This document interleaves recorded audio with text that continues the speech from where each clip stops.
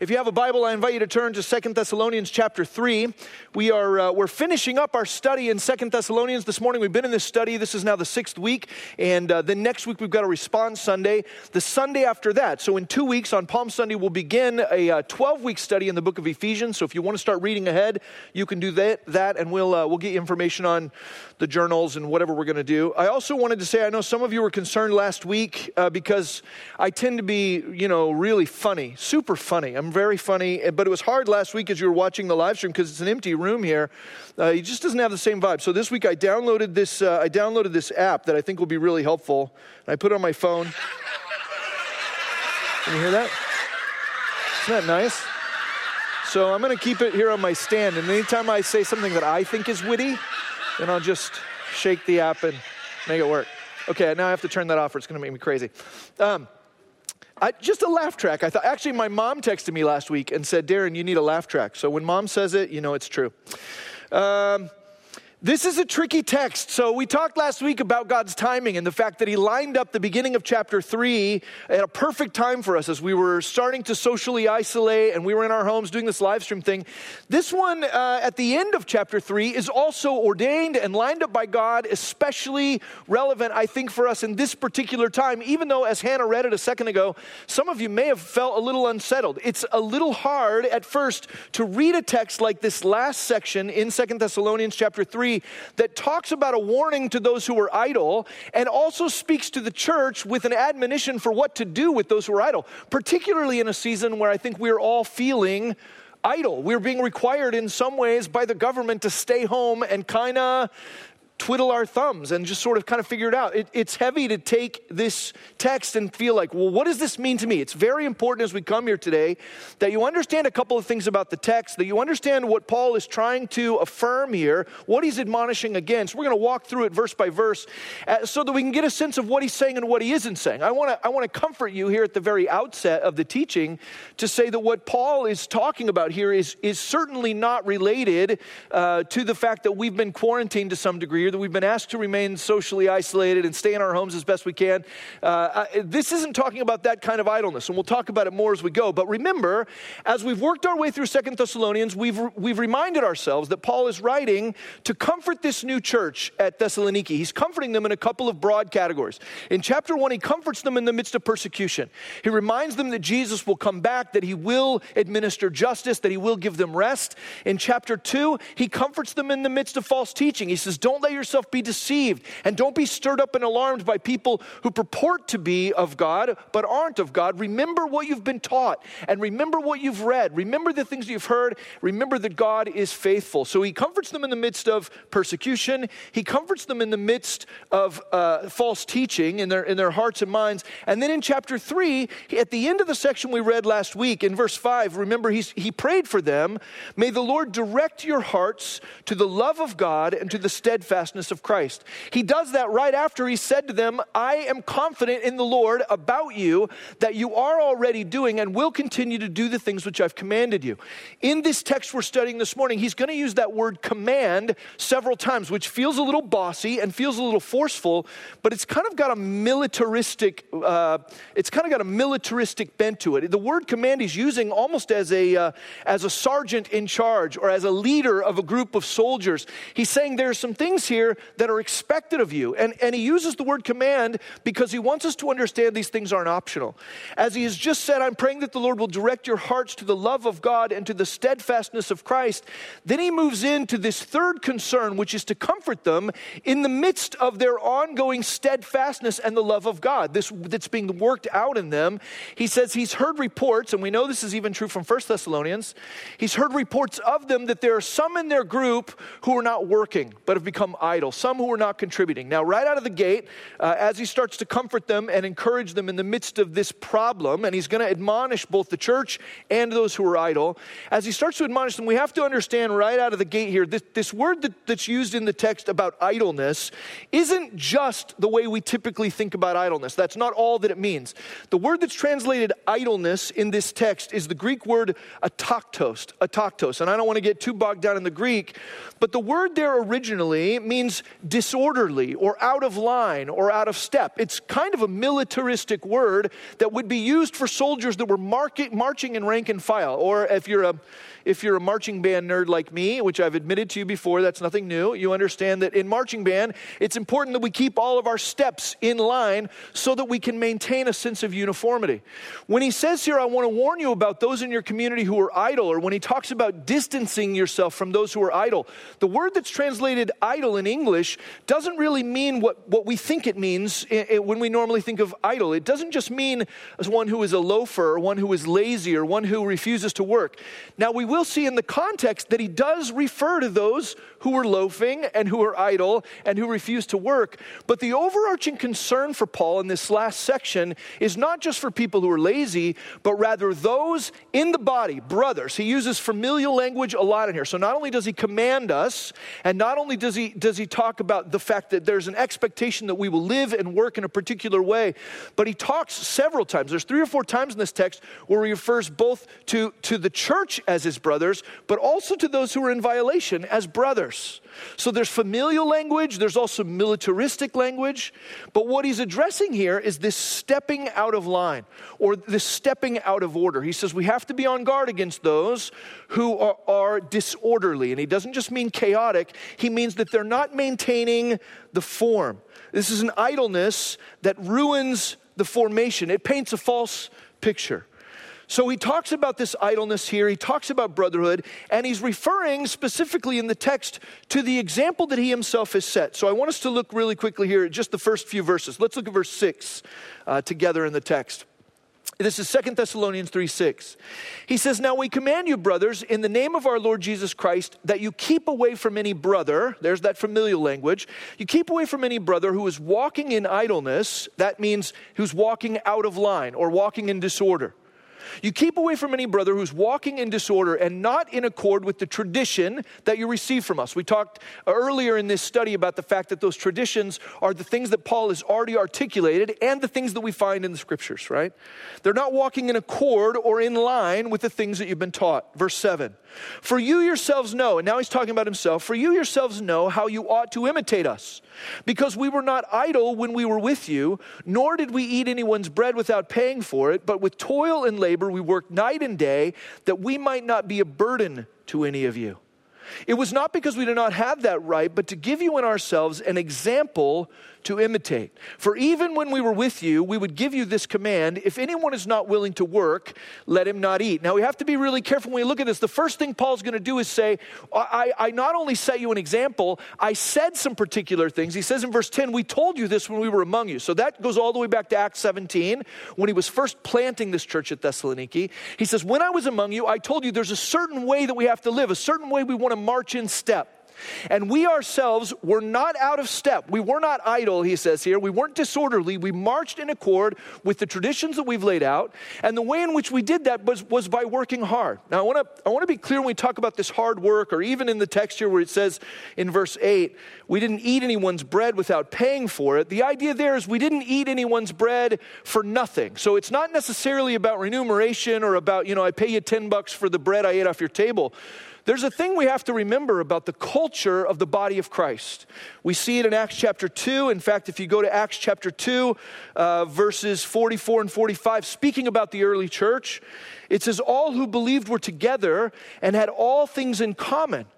They were selling their possessions and belongings and distributing the proceeds to all as any had need. In Acts chapter 20, verse 34, Paul says to the leaders of the church at Ephesus, he says, you yourselves know that these hands ministered to my necessities and to those who were with me.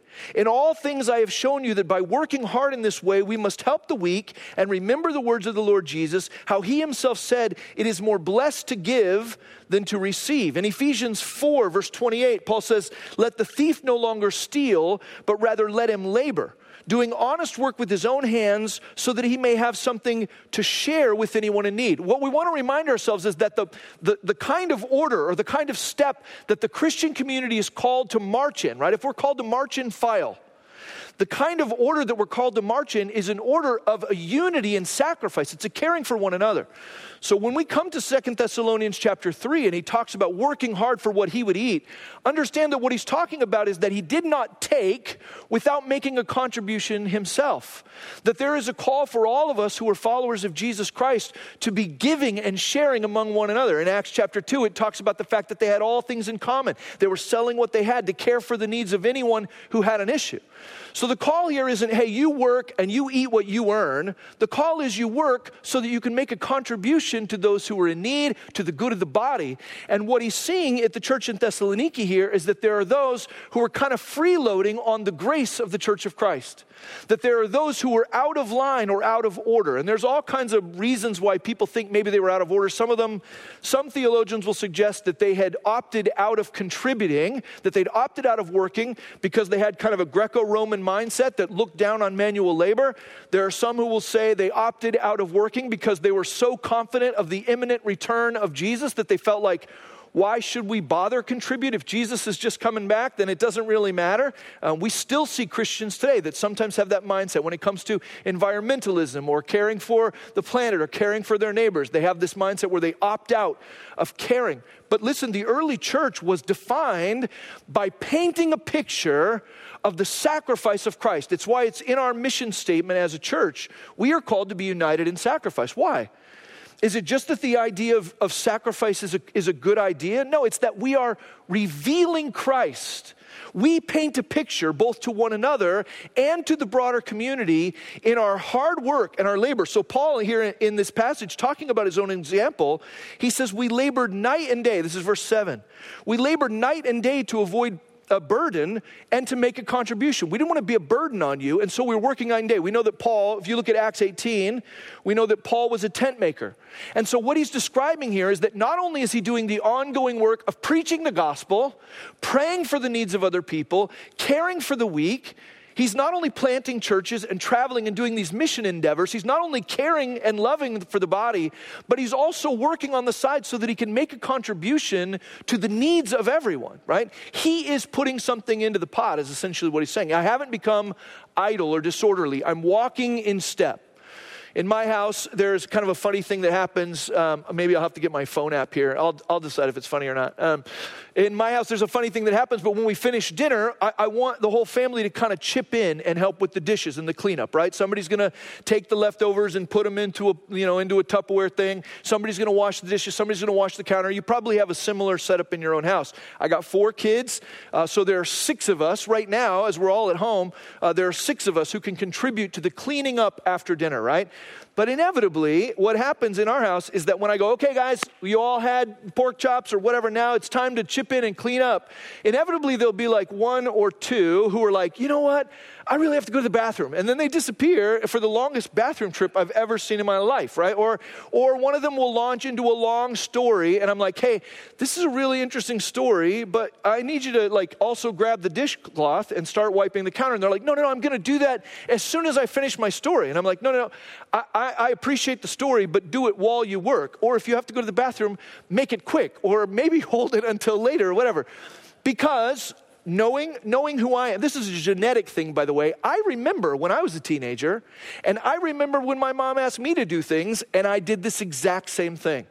It was this mindset that decided to sort of leverage the service of others for the ease of my own life. Does that make sense? So you take off and go to the bathroom, or you launch into a long story so that you don't have to contribute. Paul is saying, hey, when we were among you, we set you an example. Not only were we doing the work of the gospel, not only were we preaching and planting churches, but we were laboring night and day. This was a nonstop issue so that we could make a contribution. We set that as an example. He says in verse 10, we also told you when we were with you that this is the way to live. And if we even just look at the epistles, so we look at 1st and 2nd Thessalonians, he's now writing this to them. So they have it in 3 different forms. They have it in the traditions that have been passed on through his writings. We see that in 1 Thessalonians, just to give you an example. 1 Thessalonians 4:9 and following says, now concerning brotherly love, you have no need for anyone to write to you, for you yourselves have been taught by God to love one another. For that indeed is what you were doing to all the brothers throughout Macedonia. But we urge you, brothers, to do this more and more, and to aspire to live quietly, and to mind your own affairs, and to work with your hands as we instructed you, so that you may walk properly before outsiders and be dependent on no one. That you may walk properly before outsiders and be dependent on no one. He says, work quietly with your hands, be diligent so that you can make a contribution. You're not dependent on anybody else, but you're giving and you're also staying in great relationship with other people. In 1 Thessalonians chapter 5 at the end in verse 14, he says, we urge you, brothers, admonish the idle, encourage the faint-hearted, help the weak, and be patient with them all. He's doing the very thing that he encouraged them to do the first time he wrote to them. So what Paul's essentially saying is, not only did I set this as an example, I taught it to you, and I've written it to you. You must be in step. You must get in line, because when you get out of line, you paint a false picture of who Christ is. Christ is not a freeloader. Christ is not a loafer. He is not idle. He is sacrificial for the good of others. I was thinking this week about when I was a kid, we used to get Highlights magazine. Do you ever get Highlights magazine? And a lot of times on the front cover of Highlights magazine, they would have a thing called "What's Wrong with This Picture?" The artist that did a lot of those was a guy named Chuck Dillon. I don't know if we have a copy. I downloaded one of those. Do we have one of those or no? Did you get that? Yes? No? Put it up. And so you'll get these pictures, maybe? No? Doesn't matter. Look how bald I am. It's fine. You get these pictures and it'll say, what's wrong with this? And there'll be, the picture I downloaded earlier, you can find these online, is a picture of a baggage claim at an airport. But there's a mouse and he's rowing a canoe in the middle of the conveyor belt, and somebody's built a tree house on one side. There's all kinds of weird stuff in the picture. The picture is disrupted. There we go. See, there's a robot with his head off. There's a guy with a dog sled down here. You look at this picture, and the longer you look at it, you realize there are all kinds of things wrong with it, right? Kids, you can freeze frame that and come back to it later if you want. What Paul is saying here is that when we refuse to contribute, when we don't work quietly, when we don't stay active in both mission and love and in labor, that we paint a picture that is wrong about who Jesus is. That we paint a picture that is wrong about what the church is meant to be. And then when people look at us, they have a sense of something's wrong with that picture. Why is there a treehouse in the middle of the airport, right? So he says, I've set you an example. I've taught you these things, and I've written them to you in the letter. So then he speaks to those who are out of line. Look specifically with me at verses 11 and 12 of 2 Thessalonians chapter 3. In verses 11 and 12, he says, for we hear that some among you walk in idleness. Now remember, every time you see the word idleness here, it means disorder or out of line.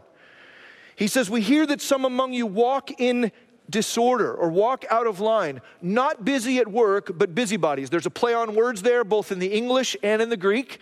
He's saying you're not busy, you're not diligent, you're not working quietly with your hands, which is what we told you in 1 Thessalonians and what we modeled to you when we were there, but instead you're busybodies. Now, 1 Timothy will give us a little insight into the idea of busybodies. We won't turn there this morning, but the idea is of being meddlesome, of being noisy, of meddling in other people's business, being noisy and nosy, right? And in some ways kind of being a parasite. He says instead of being diligent, instead of being industrious or working hard to paint the right picture of Jesus and to contribute to the needs of everyone else, instead you're just kind of loafing for one reason or another. So he is talking about idleness here. He says, we've heard this. Now, I thought it was interesting as I studied this week. Earlier in the book, remember, he's talked about all the great things he's hearing about them. That they're growing in their faith, that their love is increasing and abounding. It's interesting here that he's not only hearing great things about them, he's also hearing some troubling things about them. That there are people in their midst who have become disorderly, who are painting a false picture because they refuse to work. And it's also important to note here that this isn't just talking about people who can't work. In fact, it's not at all talking about people who can't work or who may not work, right? We're in the middle of this kind of lockdown for the health of our neighbors and the health of our country and our world. This isn't talking about an order from the governor or an order from the local authorities that are saying you can't work at your restaurant or you can't open up your shop or you can't go to work. This isn't talking about people who can't work or people who may not work or being required not to work, it says specifically in verse 10 that it's talking about those who will not work. 2 Thessalonians chapter 3, even when we were with you, we gave you this command, if anyone is not willing to work. The idea there is a willingness. It's a desire. When someone is opted out of working hard, then they paint a false picture. So he comes to 11 and he says, for we hear that some among you walk in idleness or disorder. You're not busy at work, but you're busybodies. And he speaks directly to them here in 12. He says, now such persons we command and encourage in the Lord Jesus Christ to do their work quietly and to earn their own living. To do their work quietly and to make a contribution, right? To do their work quietly and to make a contribution. I think it's very interesting in this season that we're in, where we're being required to stay at home except for essential things, where we're being required to socially isolate. This is a season in which it would have been very easy for many of us and many in our community to become idle and out of step with the picture of Christ that we are called to paint. It would be easy for us to just sort of stay at home and disconnect and not do anything. And maybe there are some of you who are listening today who've kind of felt like that's happening in the last week. But I will tell you, as a guy who is getting emails every day and hearing stories every day, I will tell you that in this particular community, the community of Fullerton Free, there are many who've been far less than idle or disorderly. There are so many people in our community that are painting a beautiful picture of Christ in their refusal to be idle, even though they're isolated, even though they may be at home. I mean, we've got people who have used that Zoom platform Scott was talking about to set up Bible studies. I heard a story this morning about people who tried to play Yahtzee last night on a game night, but there are other game nights happening with adult fellowships. We got prayer times set up via FaceTime or Facebook Messenger or Google Meetups or Zoom. There are all kinds of great things happening. We started that social hour this week. So twice this week, I just got to meet with people. We prayed for each other. We looked into each other's eyes. We were reminded that we're a family. I've heard stories this week of people in their neighborhoods printing up pieces of paper and giving out their email address and saying, hey, if you need prayer or if you need groceries or you need somebody to run to CVS for you, I can do that. I've heard stories about people who ordered a bunch of flowers and made bundles and took them to each neighbor's doorstep and just said, hey, we see you and we love you. Building relationships even at a distance. I've heard great stories this week about delivering groceries. We've got bags of food that people have been coming to pick up, and those were all assembled by folks this week who came down, paid close attention to the orders that have been given to us, but even in the distancing that was required, we're able to assemble bags of groceries that we were able to distribute to other people. It hasn't all just been technology either. I've heard stories of people making phone calls. I know, it seems so weird, right? But that old technology, you guys remember it, the telephone, remember that? We've had hundreds of people make phone calls, personal phone calls this week. I did about 20 of those myself, just to call people and go, hey, you don't know me very well, but I love you, and we go to the same church, and I just want to make sure that you're okay, that you have everything you need, that you're able to connect with other people via technology, you have any tech issues or whatever. I've heard of stories of people offering tech assistance. In fact, Jonathan Balzora, who was up here singing a few minutes ago, one of our elders, he just last night sent out an instructional manual to all of our other elders for how to get online for our elder meetings this week, which I thought was nice. They probably needed it. I've seen and heard stories about people handwriting cards. I've heard about people standing across the street. So I don't know if you've been out in your neighborhood, but in the governor's orders, he did encourage us to continue to exercise. So there is a provision for walking around a little bit. We got to keep our distance. But as people are walking around, some of you are seeing your neighbors for the first time ever. They've actually come out of their garage. I've heard cool stories this week about people refusing to be idle, but instead having a conversation across the street about hope and about peace and about faith and about love with people they've never met before. We're seeing new and reunified connection between local churches. We ourselves here are working to find ways to bless some of the other churches in our city and in our neighborhoods that maybe don't have the same kind of resources, maybe don't have the same technology we have. It's United Teachers. I was on a conversation this week this week on Thursday with about 25 pastors from all over Orange County talking about the different things our churches can be doing and what we can be doing in unity, learning from each other, sharing ideas. We've been offering assistance to local nonprofits and the city and anybody else that needs it. What is all of that? Well, it's characteristic of a people, I'm talking about us, who recognize that even though we may be required to be at home, and even though we may be required to use our phones or our laptops or whatever, we will not be idle. We're not going to be lazy. We're not going to sit with our hands in our pockets. I say as I have my hand in my pocket, but we're not going to sit quietly. We will be industrious. We will be creative. I will tell you, church, this season presents a unique opportunity. It's not the first unique opportunity, but this season presents another in a long series of unique opportunities that have happened throughout human history for the church to rise up and paint a brilliant picture of who the Lord Jesus is. Because the Lord Jesus is defined by love and sacrifice and grace and peace and kindness. We have a unique opportunity if we will think creatively about it. I was reminded this week in Hebrews chapter 10, verse 23, where it says, let us hold fast the confession of our hope without wavering. When we've got that hope, right? Confident expectation. Let us hold fast the confession of our hope without wavering, for he who promised is faithful. And let us consider how to stir up one another to love and good works, not neglecting to meet together as is the habit of some, but encouraging one another, and all the more as you see the day drawing near. We are meeting together. We're not meeting together in this room, but we are meeting together over our phones and over our laptops and across the streets, right? We're meeting together right now via live stream. We are remembering the hope that we have in Christ, the fact that our God is faithful, and we are allowing that hope to stir us to figure out how to take the peace we have internally and radiate it out to our neighbors. And in the midst of refusing to be idle, right, we also have the opportunity to walk in step, to march in order, and paint an accurate picture of what the Lord Jesus and his church are actually like. You see, the government can force behavioral change. And in fact, this week and last week they have. The government can enforce behavioral change, but only the church, by the power of the Holy Spirit and the model of the Lord Jesus Christ, only the church can amplify our culture's capacity for love and sacrifice. The governor can make us stay home. The governor can make us be careful of what we do and where we go and how we're washing our hands and whatever. He can change behavior. But the government is not going to be able to increase our culture's capacity for love and peace and grace and sacrifice. You know where that increase in capacity will come from? It will come from the Lord Jesus through his body. That's us. We have a unique opportunity to not be idle, but instead to be faithful and industrious. We're not just being the church like we were before. We've had this conversation a lot this week in our staff meetings and whatever over the internet.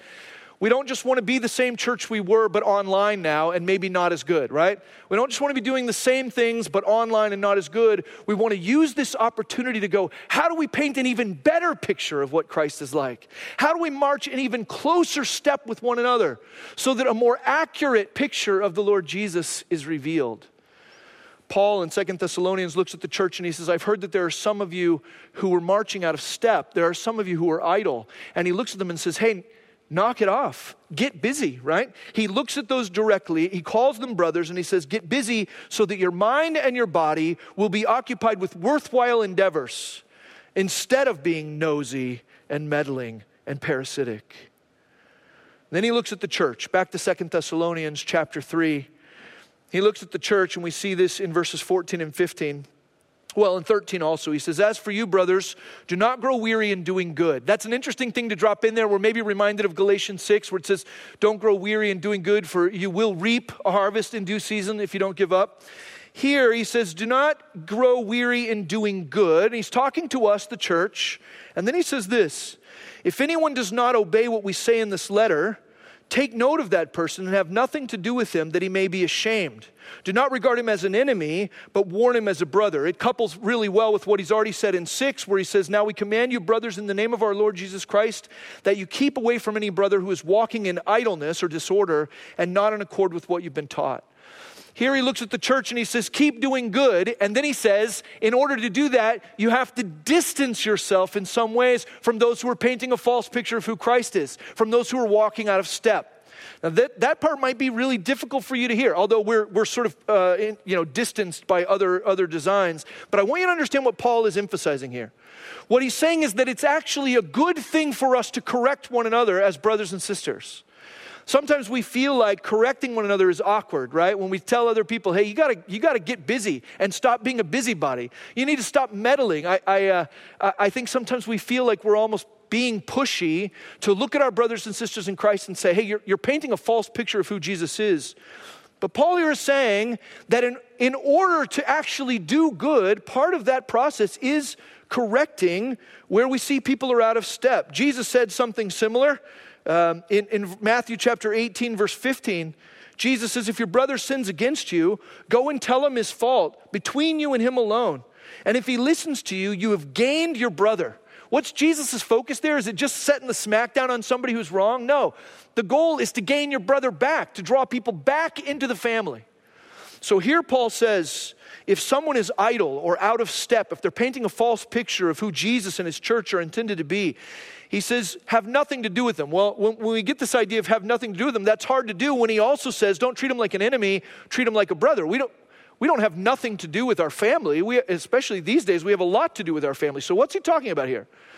He's not talking about completely ostracizing that person or holding them at arm's length. That's something you would do with an enemy.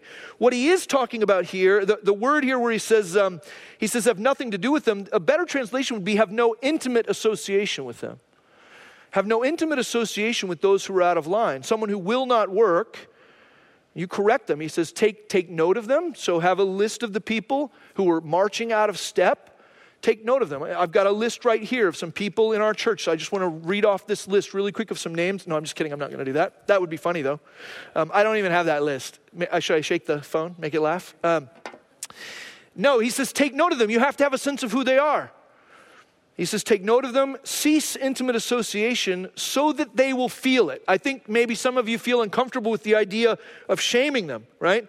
He says, take note of them, have nothing to do with them, that they may be ashamed. What he's saying is they should feel a sense of disregard. It doesn't mean the kind of shame that we would want to avoid. It's not saying you're a bad person or you're a piece of junk or whatever. It's saying we want the people who are out of step, the people who are out of order, the people who are idle and loafing and just sort of parasitic. We want them to feel that disassociation and that disregard so that it catalyzes them and moves them back into step. Does that make sense? I remember I was with my doctor once.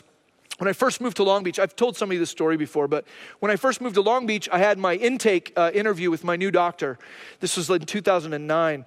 And he's asking me all these questions. He asked me about my medical history and, people sick in my family or whatever. And then he gets to a place where he's like, tell me about your hobbies and whatever. And I said, well, I like to read and I like to play video games. I like to watch movies. I like to go to concerts. I don't know. I'm just a kind of guy. I love art and music and whatever. And he's writing on a clipboard. He goes, so you're what we'd call a sedentary lifestyle. Now, here's the thing. At the time, I didn't know what that word meant. The word sedentary. Maybe you don't know what it means. And so I just told him that I was into art and music and video games and literature and movies and stuff. So I just assumed the word sedentary meant like artistically minded, So the doctor, he looks at me and goes, oh, you're what we'd call a sedentary lifestyle. And this was my response. I went, yeah, thanks, doctor. I mean, I guess you could say that if you want, right? Because I thought he was saying something complimentary about me. It wasn't until I got home that I looked that word up on Wikipedia or whatever. I'm like, sedentary, I don't know what that means. I looked it up. And in the dictionary, it says, sedentary is a lifestyle defined by inactivity. And then in parentheses, it said, couch potato, right? So get this, I'm sitting with my new doctor. It's like the first interview I've had with him. I tell him all these things about me that I think are great. And he essentially looks at me and goes, oh, well, you're what in the medical field we would term as a couch potato. And instead of me being like, oh no, like I got to get on the treadmill or whatever, instead I'm like, yeah, doc, I appreciate you noticing. I am that couch potato. Thank you so much. And I'm doing my best. I got to be honest with you, right? It was so embarrassing. What was he trying to do? He was trying to catalyze me back into line. In some ways, he was trying to provoke me. It would have been, because of my, vocabulary, it would have been better if he just called me a couch potato. But he says, when there are those who are idle or who are out of step, you have to take note of them. You have to have nothing to do with them or to disregard them, that they may feel shame. Not as an enemy, remember, but as a brother, to draw them back in. That shame is simply a disregard. Now, it's worth noting here that this admonition is not just for the idle, but for those who would be tempted to excuse or tolerate it. Does that make sense? So he isn't just admonishing the idle in this text. He's also looking at us, the church, and saying, if you turn a blind eye to people who are not working, who are not united in sacrifice, who are not making a contribution, if you turn a blind eye to that, then you also need to be admonished. You have to pay attention to those who are painting a false picture of Christ in their activity. And instead, admonish them, disregard them in some way so they feel that distance as a brother and are drawn back in. There is a call for us in this season and in every season to never just hit the sidelines, to never be dependent upon the work of other people. I think that's easy in a church culture. We can even look and go, well, we got all these pastors, we got all these leaders, we got community pastors, we got all these shepherds, we got all these different people. They'll do the work. And I can just kind of sit back and coast. It speaks to what Christina was talking about earlier with this entertainment culture, right? We don't want to be people who sit back. Each and every one of us want to be marching in file, both being industrious and faithful and hardworking in the work of the mission, in the communication of the gospel, in the administration of love, and in working quietly with our hands and being diligent so that we can make a contribution, even in a time of quarantine, even in a time of staying at home, that we would be thinking creatively, that we would be thinking proactively about how to paint an even better picture of Jesus in this season. Paul closes his letter this way, with a final benediction. Verse 16, he says, "Now may the Lord of peace himself give you peace at all times in every way." At all times in every way. I don't know who all's watching the live stream, but I know for a fact that there are some of you who feel a lack of peace. He isn't just saying, I hope you have peace during the hour that you're watching a live stream of your church service. He's saying, I'm praying that the Lord of peace, the peace master is what he calls Jesus here. I'm praying that the peace master will give you peace at all times in every way. That's huge. He says, I'm praying that the Lord of peace himself will give you peace at all times in every way. The Lord be with you all. He prays for them not only the peace of God in every way at all times, but the presence of Christ to be made manifest among them. You feel lonely? Some of you may be stuck in a place where you're truly all by yourself. He prays for them that the Lord would be with them. It's beautiful. He reminds them that he himself is writing this with his own hand because there's already been an issue of people purporting to be him. And then he closes here in 18, the grace of our Lord Jesus Christ be with you all. In his closing benediction of this verse, where he's giving them comfort, where he's reminding them to be a people of good hope and radiant peace, in the midst of persecution, in the midst of false teaching, in the midst of the temptation to not make a contribution and therefore to fall out of step. He says, I'm praying that the peace master will give you peace at all times in every way. That Jesus will be with you in a physical way. And that the grace of God will be yours. Peace and presence and grace is his prayer for them. And it's our prayer for you. And I hope it's your prayer for me. I want to finish this morning by reading in a letter I got actually last week. There was a pastor who had mentioned a section out of the Heidelberg Catechism. I don't know if you're familiar with the Heidelberg Catechism. It might be a good process in the midst of this time of being in isolation to start memorizing some things like this. But one section of the Heidelberg Catechism answers this question. The question is, what is your only hope in life and death? What is your only hope in life and death? And this is the answer. That I am not my own, but belong with body and soul, both in life and in death, to my faithful Savior, Jesus Christ. He has fully paid for all my sins with his precious blood and has set me free from all the power of the devil.